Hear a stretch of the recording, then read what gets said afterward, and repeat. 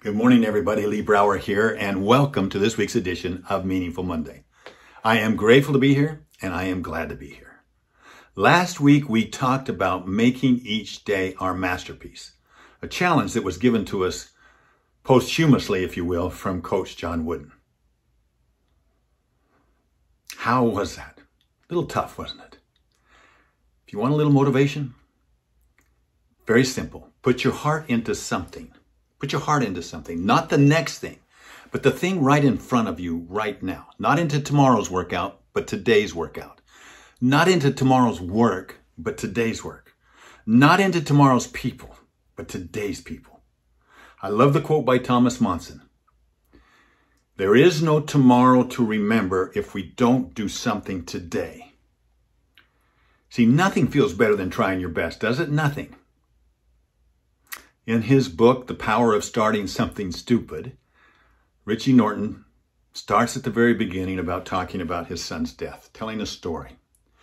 The painful realization of the fragility of life really shook him, obviously, and he vowed to never waste another day of his life again. His mantra became time, and it stood for today is my everything. Time, no tomorrows. Today is the day. You know, your current position in life reflects your previous desires. It reflects your previous planning and your previous choices. So if we want a better future, then we need to make some immediate and powerful improvements and decisions and choices right now. Now is the time. It'll never be convenient to be and live how you know you should.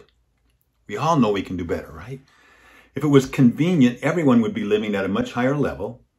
And instead, most people are continuing to wait for someone, I guess, or something outside of themselves to wake them up or pick them up. And to people so inclined, and it's me at times, and I'm sure it's you at times, the better future that we're hoping for is going to get delayed and may never come. The pleasant future belongs to those who properly use today. How can we be happy tomorrow if our nows are filled with self-inflicted unhappiness and unwise delays? Those inclined to count their daily blessings have more to count because they help make more as they continue to live in gratitude. As our challenge, can I give you a challenge for this week? Can I give you 2 questions that you can ponder and ask right now? It will help you experience, I guarantee it will help you experience a better today. So think about them. Stop right now. Write them down. What am I doing that I should stop doing? Number 1, what am I doing that I should stop doing? Number 2, what am I not doing that I should start doing? 2 great questions. Tough questions. A young woman from our church recently shared what happened when she asked that first question. What am I doing that I should stop doing? And she came up with the idea that she was going to stop looking at her cell phone when she was in line, like the supermarket, different places like this. She was going to be more present. She was going to be more in the now. She's going to live in the now. So sure enough, that day she's in a supermarket line and she puts her phone away. And now what? She's looking around and she happens to note and the person in front of her is a very elderly man, seems to be alone, and he's got inside of his thing is a ton of cat food, cans of cat food. And so she says, oh, it looks like you have cats. And he beams up and says, yes, I do. He says, I'm just trying to make sure they're well taken care of.